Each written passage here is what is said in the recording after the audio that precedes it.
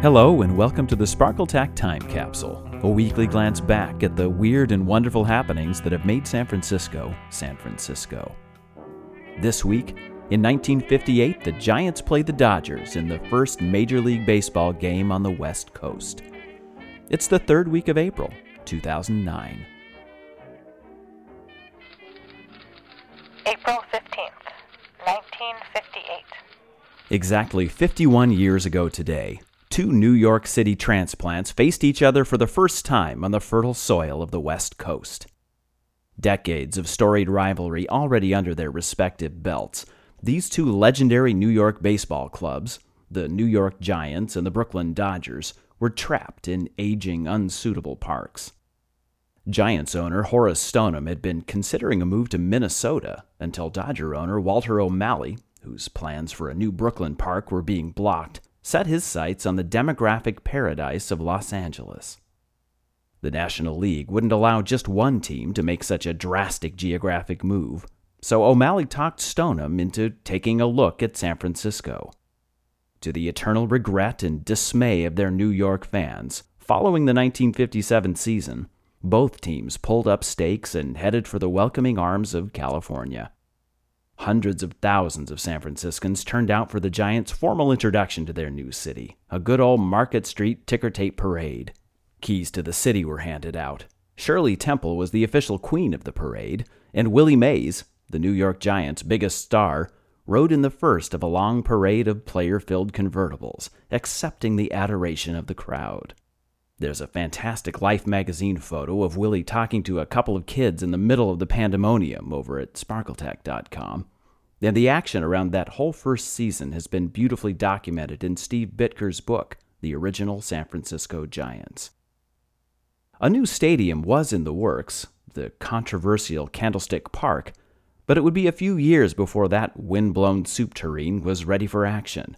For now, Major League Baseball would be played in what longtime Giants announcer Russ Hodges called a beautiful little watch charm ballpark, Seals Stadium. Seals Stadium, at the corner of 16th and Bryant, was a state-of-the-art ballpark in 1931, but it required a little sprucing up to play host to the big leagues. Seating capacity was increased to the tune of 2,600 bleacher seats, and get this, the walls in the outfield were lowered and brought in closer to the plate. The lighting was beefed up, and 3,000 parking places were added, mostly across Bryant Street at the famous Ham's Brewery. The year before, Kansas City had been the westernmost outpost of Major League Baseball. On April 15th, 1958, that honor belonged to San Francisco.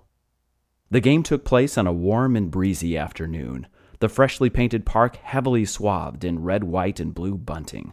The standing-room-only crowd of over 23,000 converged on the stadium by car, bus, trolley, and foot. Box seats sold for $3.50, reserved for $2.50, and bleachers went for 90 cents, but scalpers were getting as much as $15 a ticket. Some people took in the action from Franklin Square across 16th Street. Old-time ballplayer Ty Cobb was there, and he remarked that 75,000 would have shown up if they'd just had the room. It was the most heavily covered game in big league history, with over 100 journalists roaming the stands and packed into the newly constructed press box.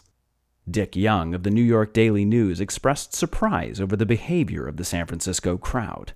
The general consensus is that the new Giants fans have a big league maturity.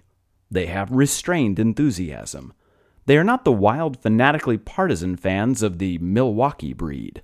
They seem hep about baseball. Cheer when a play rates it, and not over a routine catch of a foul pop. And they are fair.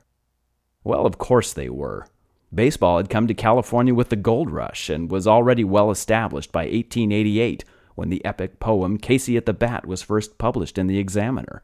In fact, San Francisco had already hosted a number of pro baseball teams, most notably the San Francisco Seals, established in 1903. The Seals and other members of the Pacific Coast League played a caliber of baseball that stacked up against anything back east, and San Franciscans had witnessed dozens of major leaguers competing at Seals Stadium. The DiMaggio brothers, Frank Crosetti, Babe Pinelli, and Lefty O'Doul, to name just a few. But though I'm wearing a Seals cap as I record this, today's story is about the major leagues. The first Dodger batter to step to the plate was, ironically, the only San Francisco native on the field, Galileo High graduate Gino Cimoli. Giants pitcher Ruben Gomez struck him out swinging, and that proved to be an omen. This game would belong to San Francisco. The high point of the afternoon, in hindsight anyway, has to be the home run clouded by rookie outfielder Orlando Cepeda.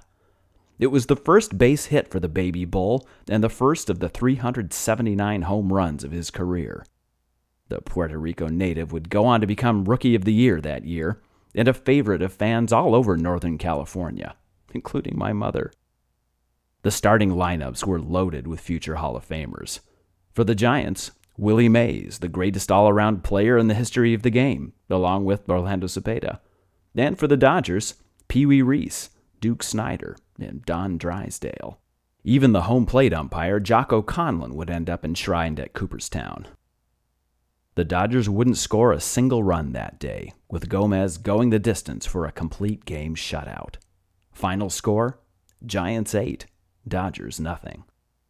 If you're interested in the box score, and I know at least a couple of you are, there's a link to it at sparkletack.com. Though the Giants finished third in the National League standings in 1958, the New York rivalry had survived the cross-country trip. The fact that the Giants finished ahead of the Dodgers and beat them 16 times out of 22 meetings made the season a success. After Pee Wee Reese struck out to end the game, many in the crowd headed to baseball-oriented neighborhood saloons, third base, lose, or the double play. Though Seal Stadium was demolished in October of 1959, yes, a tragedy, the double play bar and grill still stands. In fact, it just turned 100 years old this year. Walls lined with baseball memorabilia, including the tip of Seal Stadium's old flagpole. It's far and away the best place in town to soak up the atmosphere of baseball from the first half of the 20th century. Last year, a plaque was finally laid in the sidewalk at 16th and Bryant, commemorating the 50th anniversary of that first Major League game right on the spot of the old stadium. Willie Mays was there for the occasion, along with Orlando Cepeda. The now graying Orlando recalled his rookie home run perfectly. Pointing to the spot where it landed, he recalled that he hit it at 2:30 in the afternoon, that the sky was overcast, and that the pitch was a 3-1 changeup. It was the biggest thrill of his career. My biggest thrill would be for the Giants to bring home a World Series title. In their now half-century plus of San Francisco baseball, it still hasn't happened. Yet. Keep your fingers crossed.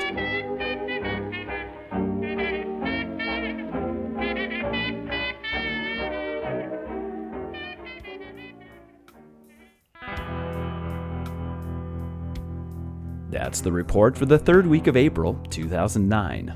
Tune in next Monday for another time capsule dredged up from the kaleidoscopic depths of San Francisco history.